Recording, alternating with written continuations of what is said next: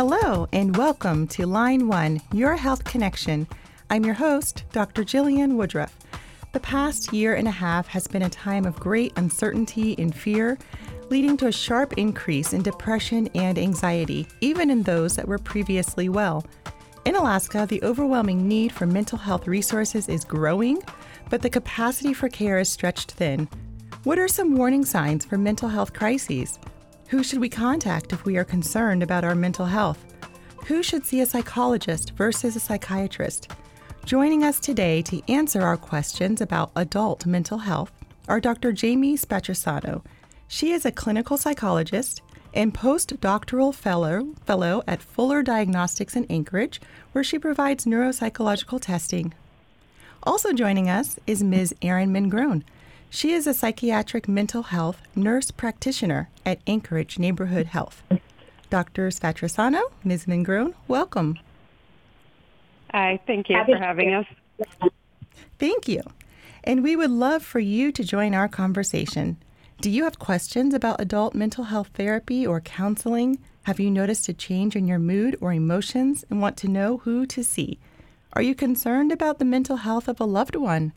Call us toll-free statewide at 1-888-353-5752, 1-888-353-5752.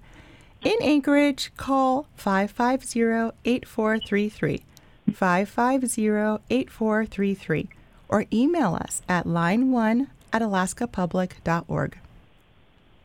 I understand that the mental health field is vast and the division of the subsets or departments is not well known, not even to medical professionals outside the realm of mental health.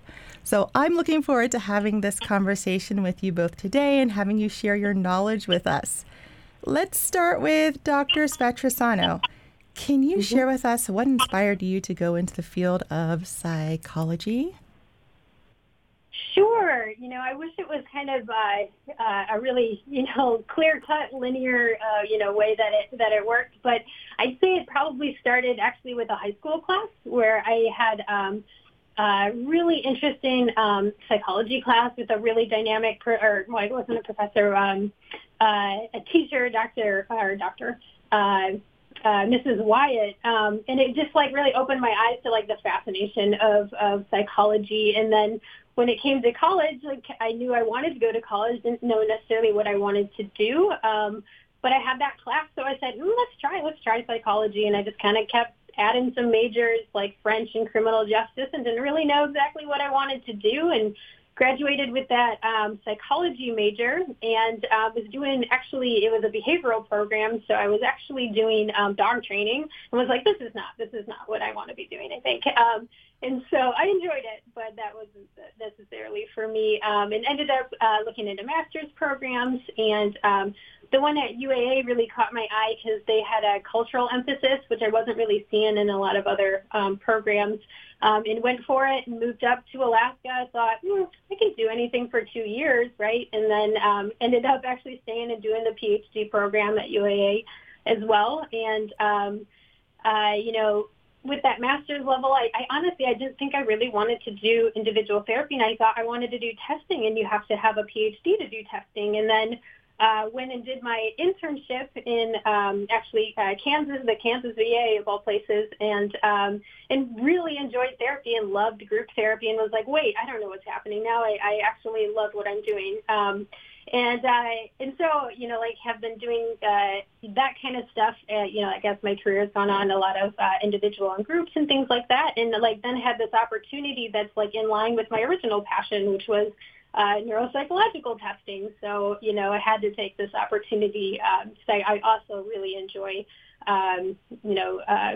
figuring out the nitty-gritty of what's going on with somebody in their cognitive functioning. And so I'm not sure if I fully answered your question there, but that's kind of how I got to where I am. Yes, you definitely answered it. There were so many twists and turns along the way. So you started with Ms. Wyatt in high school, and then it got you all the way to where you are now with a pit stop with dog training. Is that what you said?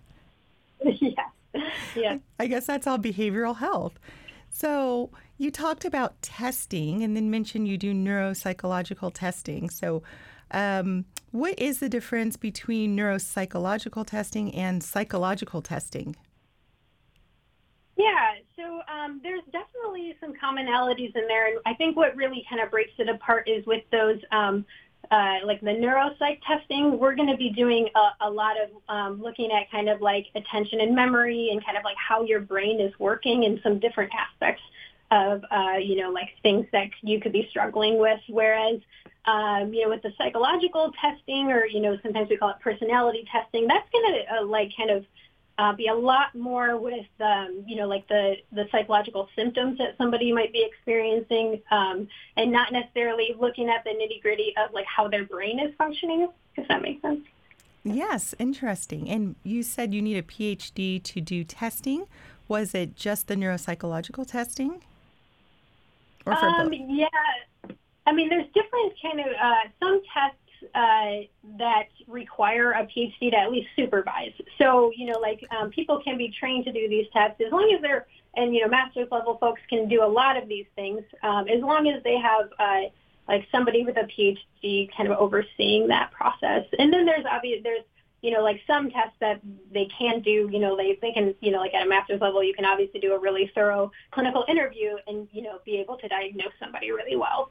I guess there's maybe some right. announced there. That makes sense.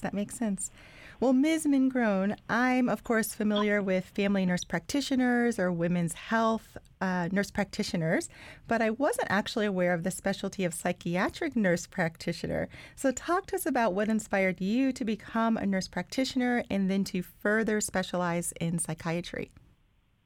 Yeah, so I would say along the same lines as Dr. Spatrosano, I followed a very nonlinear path to get here. In high school, I was very much into sports and physical activity and nutrition, and so I actually have a first undergraduate degree in exercise physiology, and a lot of what we studied was how the body responds to physical activity, a lot of cardiology emphasis. And so my first real job was a medical assistant in a cardiology clinic, which I did for several years and really, really enjoyed. And that inspired me to go and get my undergraduate degree in nursing, which I did in Chapel Hill, North Carolina, and started working as a registered nurse in acute care settings. So I mostly worked in pediatrics. My entire undergraduate career was in pediatrics. I did a lot of cardiology, hematology, oncology, bone marrow transplant. And during that time, I realized that I tended to veer more towards how are the parents feeling? What are, they're going through a lot. How are they dealing with this? And kind of focusing on the mental health aspects. And when I was ready to get out of a hospital setting, I actually got my an outpatient job at a eating disorder facility, residential facility in Denver for adolescents. And that really is what kind of drove home that I like doing the mental health aspect of things. And that was the point that I went on to get my graduate degree.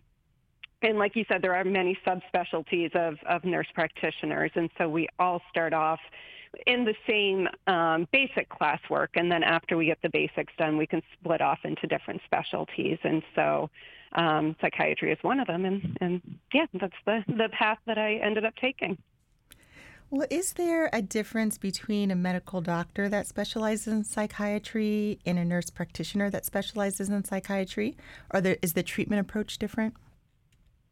Yeah, and so I think we end up, with the same treatment goal in mind. We have different models of care. So the medical model of care differs from the nursing model of care. And I probably wouldn't feel comfortable going into the specifics of the medical model, but for the nursing model, we're really focused on holistic care, disease prevention, health maintenance. And so we tend to look at the whole body and the holistic factors.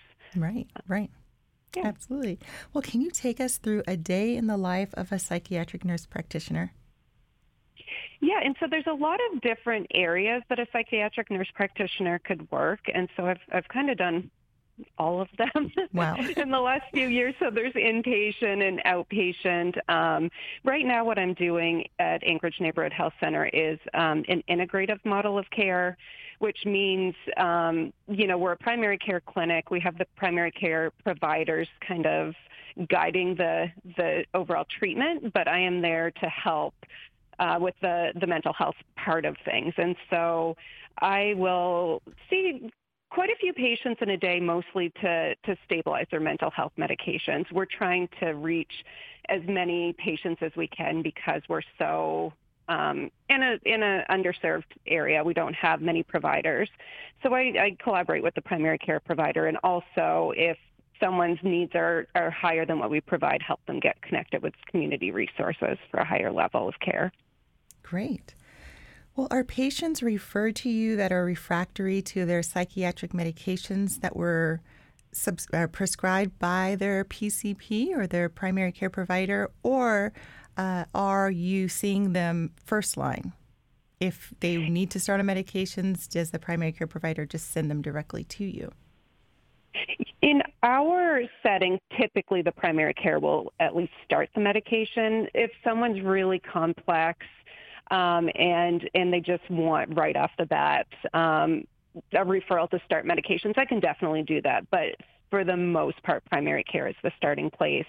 And in a lot of cases, primary care can manage the medications, but in some instances, they do need help if someone has failed multiple medicines or had numerous side effects. And so at that point, they would send them on to me. Right. Well, let's get more into this vast field of mental health. Dr. Spatrosano, as a PhD clinical psychologist, is it more appropriate to refer to you as a psychologist or as a therapist? They're both, I guess, accurate. So the term kind of therapist is really broad. It's kind of one that all levels of care that are doing therapy, I think can use that term.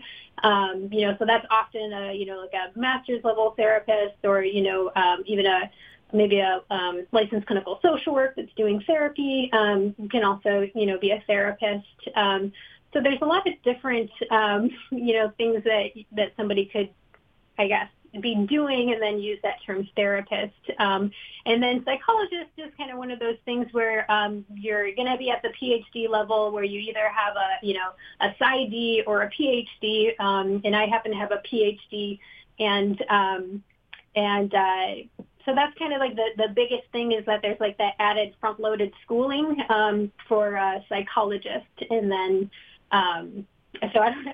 Is there anything more specific that you're kind of wanting to know? Well, you mentioned PsyD and PhD, and what is the difference between that doctoral degree and the doctoral degree you have? Yeah, so my understanding of what the biggest difference is that so with a PhD, there's more of a research emphasis in school, and you do a doctoral dissertation. So you have to create, your own research project and see that through. And then with PsyD, it's got a little bit more of a clinical emphasis, and I believe they do a doctoral project that's not necessarily research bound, is my understanding. But essentially, I think we're coming with really kind of similar skills, and then they might just be a little bit maybe more front-loaded with the clinical skills, and then so, as a PhD, maybe getting a little bit more to that from training, or internships and things like that. That makes sense. Well, I'm thinking that many people would say either they'd be referred to a therapist or need to see a therapist. And you mentioned that there are different or various levels of mental health care. So we want to know who provides such care so we can figure out who we may need to see. Yeah, so I'll try to give maybe a brief overview of kind of the levels of care, and I'll maybe start with kind of that outpatient care, right? So that's where you're going in and seeing somebody maybe once a week. So a typical outpatient visit would be about 1 hour a week, once a week. And so that can be a lot of different people depending on what you're going in for. So that could be master's level, that could be social workers, that could be psychologists. There's a lot of people that are kind of doing that. Here in Alaska, we also have behavioral health aides and things like that as well. That's kind of even like a little bit lower level of care, so that they can help serve, folks in really rural communities, that sort of thing. So they could be, have just gone through a specialized training program, or they could, have a bachelor's. So there could be kind of some other things going on there. And there's also, programs like, like you can get a certification in substance abuse counseling, right? And you could be a substance abuse counselor, that sort of thing. And that could be in the outpatient setting as well. So if we're kind of leveling up a little bit, a little higher level of care would maybe be intensive outpatient. So that's going to be similar services to what I'm talking about with, regular outpatient, but, more of it. So maybe more contacts. Maybe you're going to see somebody instead of once or twice a week. Maybe you're going to see them 3 times a week. Maybe, there's programs that I don't think we have any in Alaska, but where you could go in like 3 hours a day, 5 days a week. So for some intensive outpatient care. You might also have, a caseworker that's helping you out. You might have peer support specialists helping you out. And then as the next level up could be like partial hospitalization. So you're going in, like for an example, maybe like 6 hours a day, 5 days a week. Just getting, similar stuff, but even more. And then they will probably have some, like multidisciplinary stuff going on, especially if you're in kind of a hospital setting where you could, have somebody helping you with your meds, if you have kind of co-occurring medical stuff going on, you could, get help with that as well. And then there's also residential programs, and that could be like maybe like a supportive living environment, that sort of thing, where you're in a space where you're not in a place where you can, be successful on your own, but you're like maybe working towards that. So maybe you're in like that kind of supervised environment where they're not like, like with you all the time, and you're just kind of living in that space where if you needed some help, then you could easily access that. And then you'd probably also be working on like whatever skills you're needing so that you can kind of be on your own once you get through there.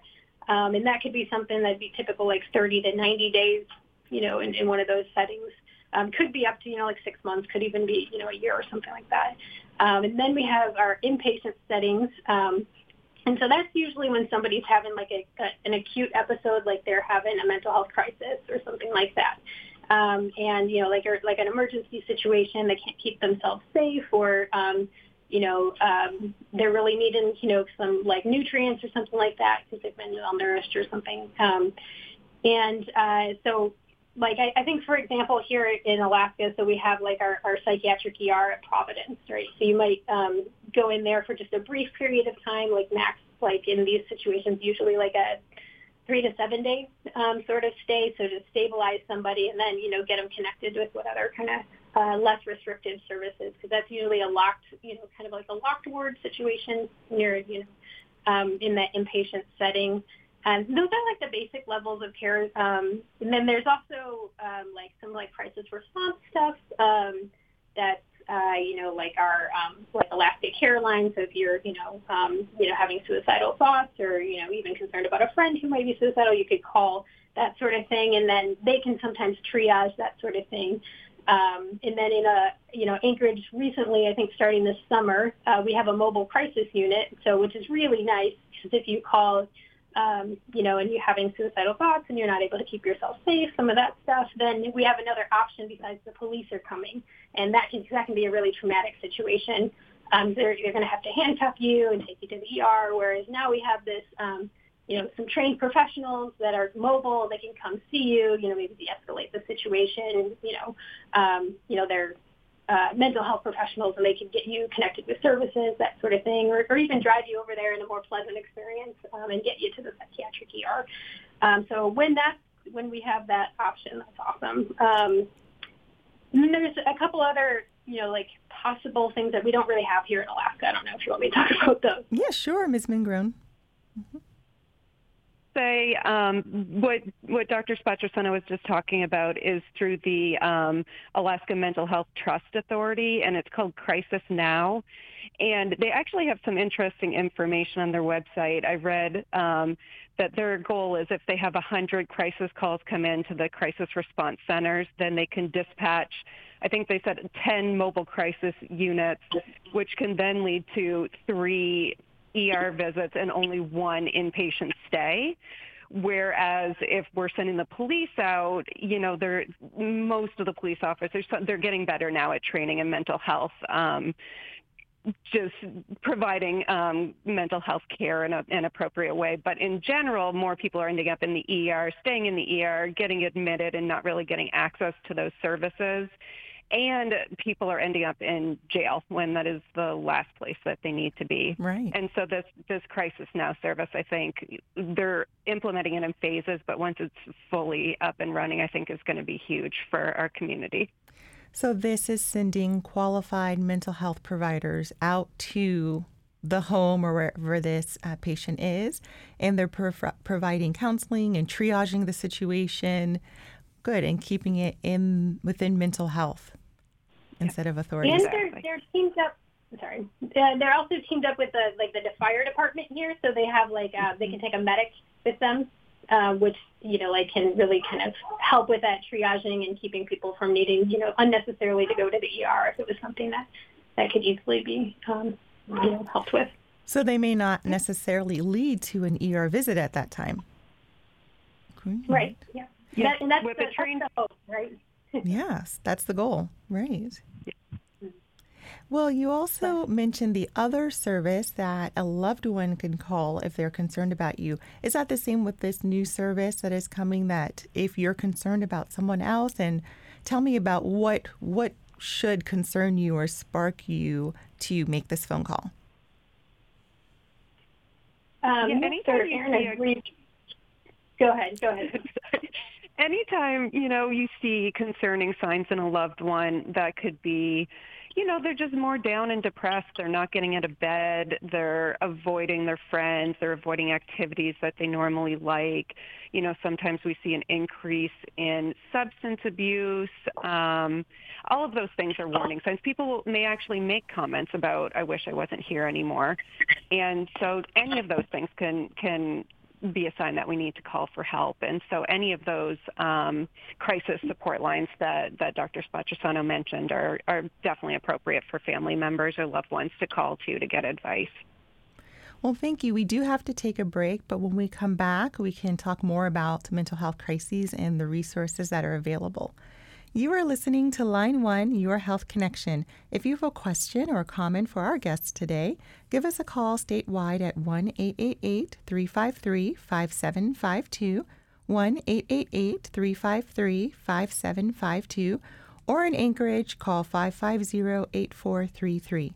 After this short break, we will continue our discussion of why do I feel this way, when and how to seek mental health resources with guests psychologist Dr. Jamie Spatrosano and nurse practitioner Ms. Erin Mingrone as Line 1 continues statewide.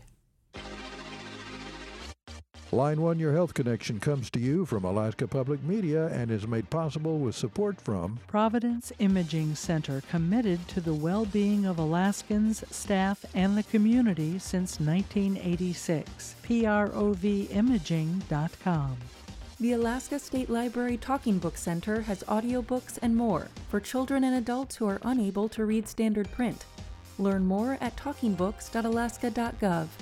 This message sponsored by the Alaska Library Network.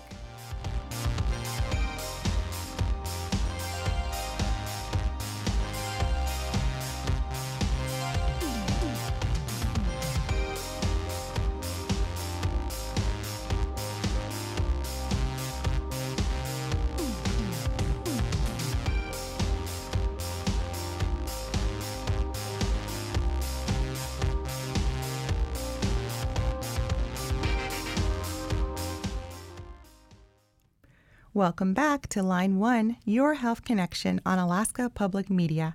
I'm your host, Dr. Jillian Woodruff.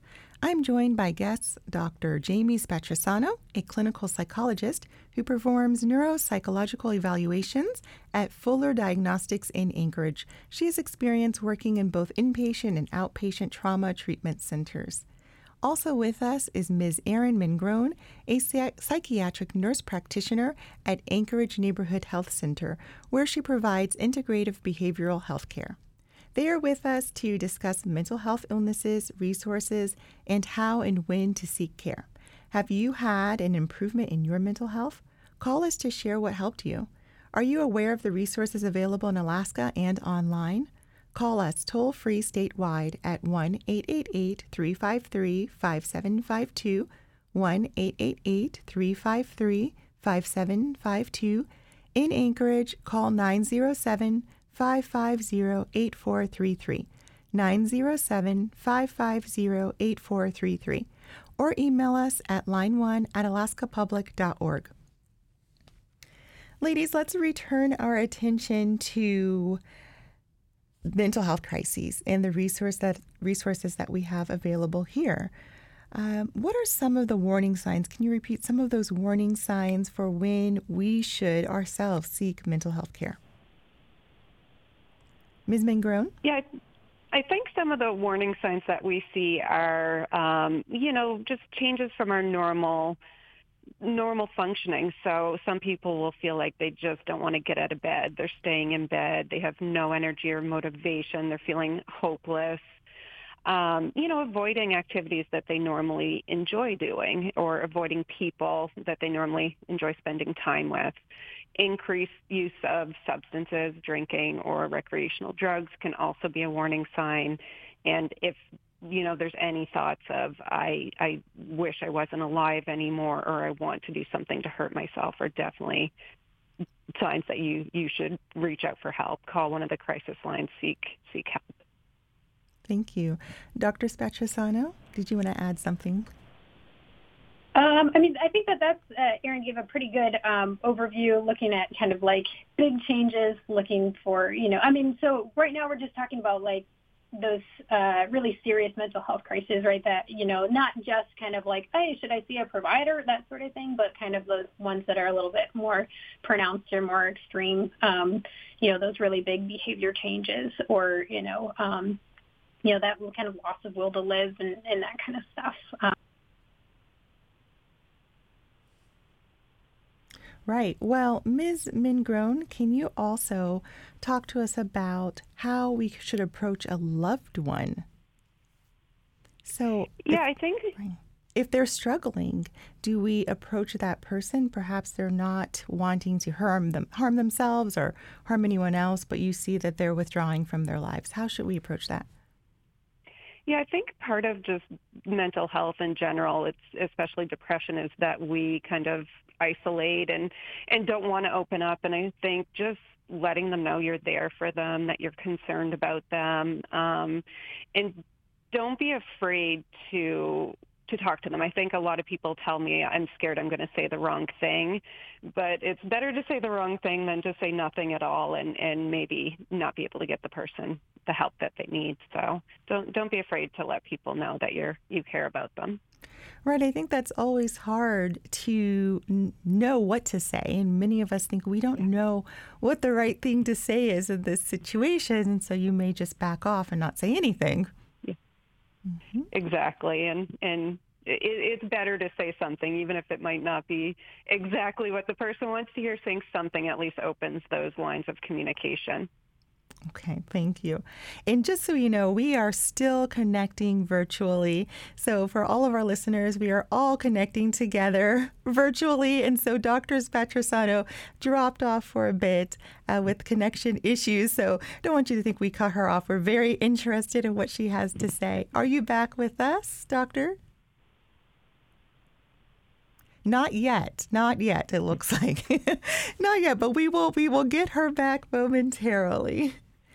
All right, so I do want to go into some serious things, but I do want to say those resources that you shared with us, we will put on the website because those are important things to know, and the actual phone numbers that we should call. So if we feel like we are in danger or we are having a crisis or experiencing something we haven't experienced before, we should be reaching out to these resources. You did mention actually that there were some resources that were missing in Alaska that we do not have. What are some of those resources? Yeah, and it was interesting. I was looking up some statistics just about access to mental health care psychiatry in Alaska, and some studies have said that the ideal number of psychiatrists is about 25 per 100,000 people. And in Alaska, we have less than 10 per 100,000 people, so we're really short. Other things I think that Dr. Spatrosano had mentioned are some of the higher levels of care. So we do have Alaska Behavioral Health is our mental health center in town, and they provide some of those services. But based on the level of mental health needs that we have, we would really benefit from having more of that, more of the intensive outpatient, the partial hospitalization, the residential treatment. We just have very limited resources. Yes. And that moves us into maybe online resources. I've noticed a lot of online resources now reaching out to people all over the country. And what have you noticed with that? Are these things that we should be taking advantage of? Absolutely. Again, just with the limited resources we have, there's so many good online resources now.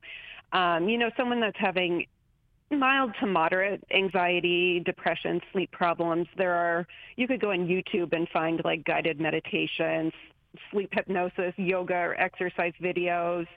There's a lot of apps that you can get for meditation, for shifting thinking if we're having suicidal thoughts, for helping with addiction. There's a lot of evidence-based apps out there. In building on that, there is actually increasing telehealth opportunities for both psychiatry and therapy. And so if you're not able to connect with someone in your community, there is the possibility of doing that electronically. Are there issues with medical state licensure in that situation? Yeah, so the provider would have to be licensed in the state of Alaska to provide care here. I know we're getting better at having people in other states become licensed in multiple states in order to provide that care. I think we're not quite where we need to be in Alaska yet, but I think there's starting to be more of a push because we are so understaffed. Right, and that's one thing the pandemic has done is really connected us as caregivers, as medical professionals, and as patients. We're able to connect all across the world, really, and seek guidance and services. So that's one positive thing, but let's talk about some of the not so positive things. And I know, Dr. Spatrosano, you're back with us. Yeah, hopefully y'all can hear me. Yes, we can hear you. Well, the impact of the COVID pandemic on mental health has been immense. And as you stated, the resources in our state are limited. In your professional opinions, how has the pandemic affected your field? And how did we handle isolation and the disruption to our relationships, the disruption to our lives, really? Dr. Spatrosano? Sure. I mean, I think that Ms. Ingram was just probably highlighting this, but that I feel like there was one positive, right, was it increased our capacity, as a state to do teletherapy or, telemedicine and that sort of thing. So that's kind of the positive in that, we actually were able to, I think, connect with some folks that we wouldn't have connected with otherwise, like if they have like really significant anxiety and, really can't bring themselves, to come and see somebody in person, that sort of thing. So there's some, added benefits. I think that, I think at this point, I don't know that we know exactly how it's affected us. I know that there's some stuff where I found myself almost leaning towards I'd rather see somebody through the telehealth so I can see their face. So I Right. can see their acceptance, right? Because like that in person, I get body language, I get maybe a little bit more of a connection, but then there's this kind of like barrier between us where we've got these masks and, like some other stuff in the room too, like, like for me, like added health, concerns that I never had. Like I never had health-related anxiety. I never was like, hey, did you wash your hands? Right.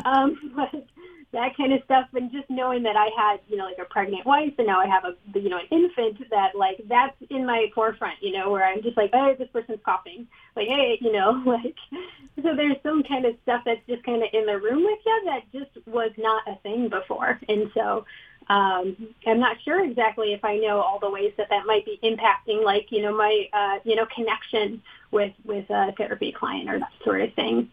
Like if I'm going to put like my neuropsych, like hat on, like there's things where we really want to be able to see somebody's expression. So if we're doing an evaluation for autism, like that's kind of a disservice if I can't see if they have flat affect, and things like that. So there's, like some ways that I think that the masks are kind of, causing that barrier. I also have heard people say that, if they're really socially anxious, they like having the mask. They can kind of hide behind it a little bit. Yeah. So they're maybe more comfortable in that therapy room than they would have been, so there's kind of that give and take in a lot of these situations. You bring up some very interesting ideas, and probably something less thought about is some of the anxiety on the part of the provider, anxiety from, getting sick themselves and bringing that home to the family. So not something that we typically mention, but on both parts, your provider may be feeling anxious for some, for various reasons, and the patient may be feeling anxious as well. So very interesting. Speaking of anxiety, have you seen an increase in anxiety and depression only, or has there been an increase in other mental health illnesses during this COVID pandemic? I think one of the things that we saw a drastic increase in, and I don't know, this leads to mental health problems, but domestic violence and child abuse. Wow. During the lockdown, we saw just increasing numbers in those areas, as well as, financial crises, not working. We saw a significant increase in substance abuse as well. Wow. Dr. Spatrasano?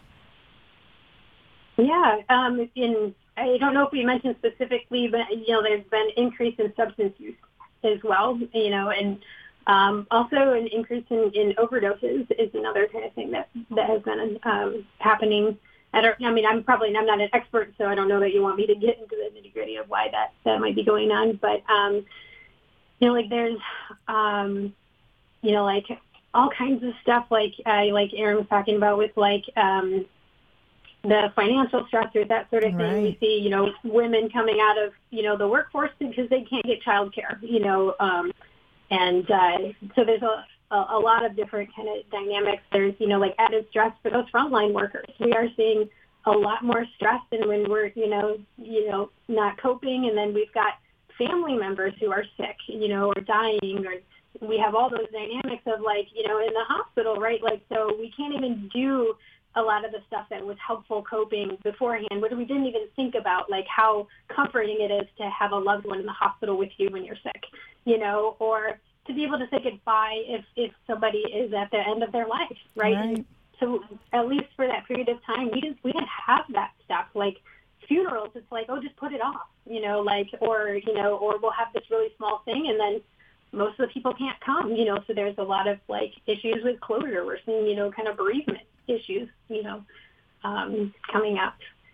Absolutely. And we've all lost so many people during this pandemic. And it's not just from COVID, but you're right, not being able to say goodbye.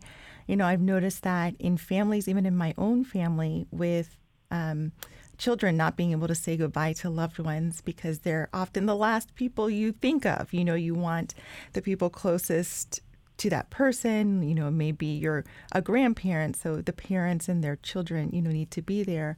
And the young people may be left out and then suffer consequences from that. or not being able to celebrate your loved one in the way that you would want to. Even as an adult, it's really hard to deal with and not something we've probably in our lifetime had experience with. We haven't had to make those adjustments. So knowing how to do that is pretty stressful. I've also noticed in my practice the really increase in disease, in illness, not communicable illnesses because we're wearing masks and washing our hands, but in other disease states, perhaps that they were more vulnerable to, but they had been preventing with lifestyle, healthy lifestyles. And with COVID, we've had, the COVID-50, the downfall of nutrition and healthy lifestyle. So I'm wondering if some of the mental health illnesses are, for the same reason. Perhaps they were preventing some of the mental health illness from good nutrition or good lifestyle. Ms. Mingrone, have you noticed any of this? Absolutely. We know that people that have mild to moderate depression, many studies have shown that diet and exercise are just as effective as medications for managing those symptoms. And so, we know that, staying at home, people weren't getting out as much. They were turning to more, junk food when they were feeling stressed. And so I have so many people come in that say they're not exercising, their diet's terrible, they're not sleeping. They've gained a lot of weight. And so, just working with someone to get all those things back on track is really important because that can have a huge impact on overall functioning and mental health. Well, we do want to talk about some things that we can do to help us, mind, body, spirit. But we do have to take another short break for the stations down the line. So if you have a question or comment for our guest today, give us a call statewide at 1-888-353-5752, 1-888-353-5752, or in Anchorage at 907-550-8433. We'll continue our discussion on mental health and available resources when we return. You're listening to Line 1, Your Health Connection on Alaska Public Media. You're listening to Line 1 from Alaska Public Media. You can find Line 1 on alaskapublic.org or wherever you get your podcasts. Everyone is excited for the 2021-2022 school year. It's important to prepare for an active year ahead, whether you play competitive sports or just enjoy being active. It's important to make your overall health a priority. So get your COVID-19 vaccine. Stay active and involved. Check in with friends and family, and bounce back from COVID together and make it a great year. This message sponsored by the Alaska Department of Health and Social Services.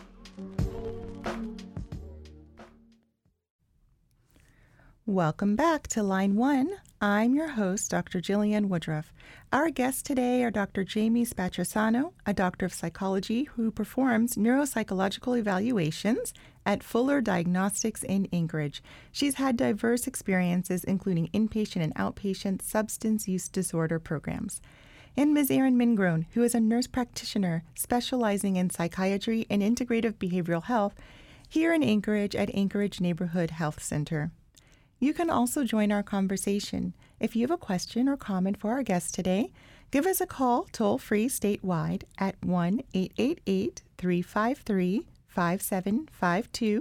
1-888-353-5752, or in Anchorage, call us at 907-550-8433, 907-550-8433. or email us at line1@alaskapublic.org.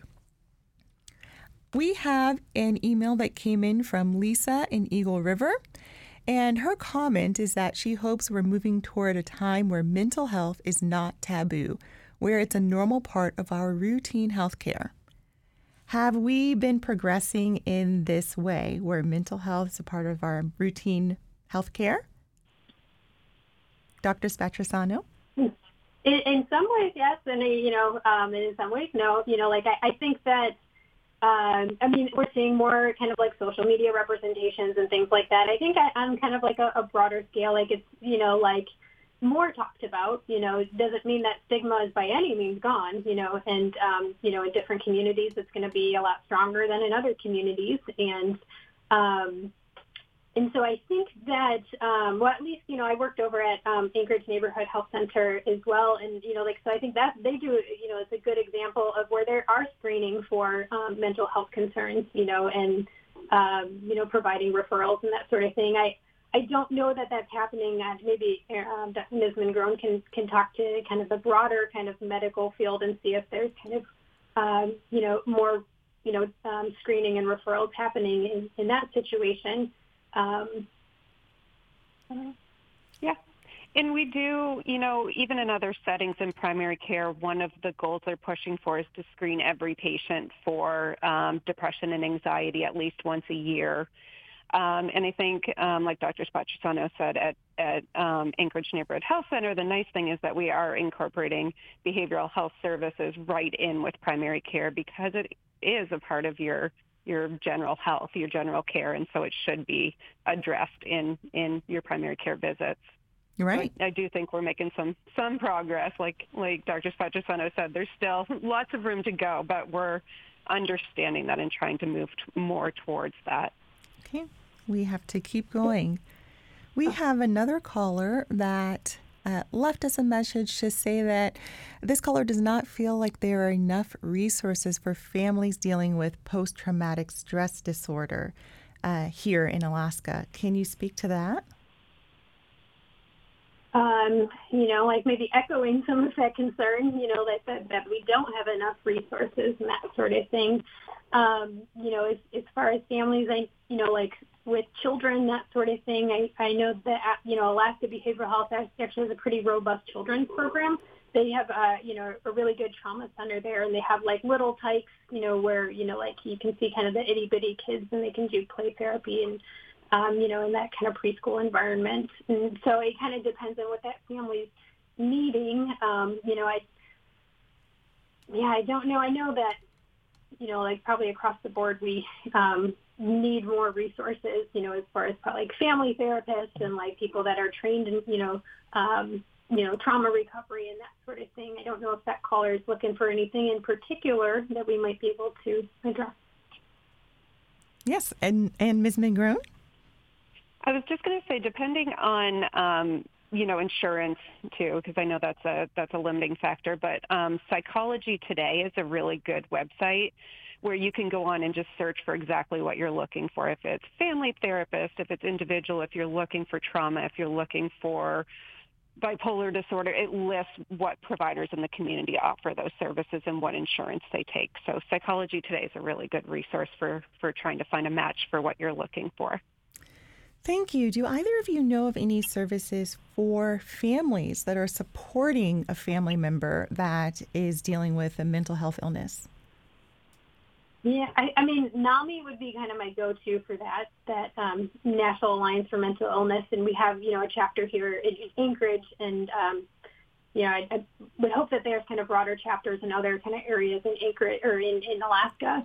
But that can be, a pretty good resource where they have, like support groups and things like that, and kind of, like a system for supporting, folks that are family members of people that are experiencing mental illness. And they also have support groups for folks who are experiencing mental illness as well. And that's NAMI, N-A-M-I? NAMI? Is that N-A-M-I. Okay. Mm-hmm. Thank you. We'll share that resource as well later. Thank you. Well, we have an email from Jennifer. She is from Haines. And she says, of course, in Haines, they have very limited mental health resources. So she's very appreciative of the program. She is also a psychiatric nurse practitioner and talks about the program at UAA and wonders how we can get students into the field earlier to help them get experience and address this shortage of professionals. That's a great question. How can we do that? How can we get more professionals into this field? And we know if we educate them, then we have a better chance of them staying here and helping their community. Dr. Spatriciano or Ms. Mingrone, go ahead. I was just going to say, I think, education and outreach, I didn't really understand what the field was all about. I didn't really understand the lack of resources. And just as I learned those things, it was something I was really interested in. I think just maybe education for high school students or early undergrad, just providing those resources and the need for services and giving them a little bit more understanding of what the field entails. Right, and the diversity of the field. There are so many different opportunities. Mm-hmm. And one thing that comes up for me is kind of like having a community that's going to invest in those resources as well, and like funding local universities and that sort of thing can be really important, because you want to pay those professors well. It's hard, because you're going to make less, typically as a professor than you would if you were in the field, and so we need to make sure that we're keeping high quality, professors in place, and then, offering, if they can, the assistantships and things like that are going to incentivize people to kind of go into those fields, and, can make it way more manageable for people to, who have like a family, so they can support that, support their lives while also getting their education. Thank you for bringing attention to that, because we often want to see how we can drive people to get that education. How can we encourage them to get there? But yes, we need to encourage those that are professionals with a passion and an education to educate. So we do have to invest in that in our educational programs so that people want to be a part of that. So we need to, and those are usually your local folks too, and those are the people that I think would be great to care for the people of Alaska, people that have been educated here as well. Although, of course, people who go out and bring education back in different cultures and that diversity back, it also makes us stronger. So now I'm going both ways. I want it all. Well, I want to make sure that we have some time to discuss some of the more common and frequently seen mental health illnesses in Alaska. I'm quite sure seasonal affective disorder is one of them. What else do you see? And is seasonal affective disorder like on a spectrum of depression, or is that separate? So it can be kind of its own, thing if there's like that seasonal presentation, right, where it's only coming up during those winter months, and then, not having a problem during those, summer months, or where we're getting kind of adequate sunlight. And then, but, you're going to see, pretty similar symptoms to somebody that's experiencing, a major depressive episode, outside of, I guess, winter months, or even within winter months. Okay, and I want to go more into this, but we do have a caller that wants to address some more resources that are available. So this is Carl. He's from Homer and wants to share resources for coastal communities. Welcome to Line 1, Carl. Oh, thanks for taking my call. I've spent many, many, many years out at sea, not just in Alaska and the commercial fisheries, but over in Europe and Scandinavia, and of course the eastern seaboard. Wow. And having a vessel that could connect our coastal communities and get people into a new experience. We're a vessel, a school ship, an Alaska school ship that also had health care on the agenda, and mental as well as physical, would just be a wonderful, wonderful asset for connecting our coastal communities and getting possible youth out of our dysfunctional situations that might be causing illness and depression, and having these therapists get some sea legs and get these kids out on an adventure and experiential learning situation. There's nothing that transforms the mind more than being on let's say, 100-foot sailing vessel going from coastal community to coastal community, and bringing along, a crew of kids in a unique environment. So I know this is a little bit out of the norm and funding, but man, it would sure be a positive thing for our coastal communities here. So I'll get off the air and hear some. Let me ask you a question. So this is not something that is being done. This is a wish list. This is something we would like to see that could benefit a lot of people. Is that right? Absolutely. In Maine, they have the Windjammers, and every year they take thousands and thousands of people out to sea in the sailing schooners from bygone days. And here we could have more of a progressive contemporary vessel that, could cross the Gulf of Alaska even in the middle of the winter and connect our coastal communities. It's not like, here I'm also a sports coach, a soccer coach, and a dream of mine has been for us eventually to have maritime programs between our school systems so that we could connect our coastal schools together with not just sport, but with just general well-being and science, so.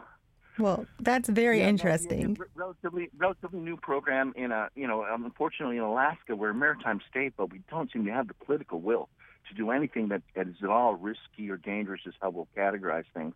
Unfortunately, what these kids need is some risk and danger and some adventure and hands-on experiential learning. I'm kind of, had some experience in this field and seen a lot of people transform tremendously out at sea, looking at the sunrise or the sun clips over the horizon and being with new people and learning new skills. Carl, I'm definitely signing up for your program. I think that sounds amazing. It can solve so many things, bringing education, people together, activities, keeping youth out of trouble, really, because you're keeping them quite busy. So thank you so much for calling, and we'll be helping to get something like this going. I think it sounds amazing. Ladies, we do not have much time left, though, today, and I think this field is just so vast, and there are so many things that we need to share, and I hope that the concern over seeking help or admitting that you have a mental health diagnosis, I hope that we are moving past that so people can get the services that they need. I want to give you both some time to just share some of your thoughts with us. Sometimes you don't get a lot of time, so I want to both give you some time to share with us things we may not have gotten to. Dr. Spatrisano? Sure. I think some of the stuff we didn't get to are kind of those things that we can do to improve our mental health, or just kind of simple stuff that we hear all the time, like exercise and nutrition. But those are things, it's all connected, right? And so it can go, a really, really long way. I know we don't have time to really talk too much about it, but also especially with COVID, making sure that you're getting your social supports, we can survive on our own, but we can't thrive, right? We need that human connection. So pushing past, that part of depression or feeling down or that isolation that, tells you that you want to go crawl up in a ball and hide from everything, right? We got to fight that.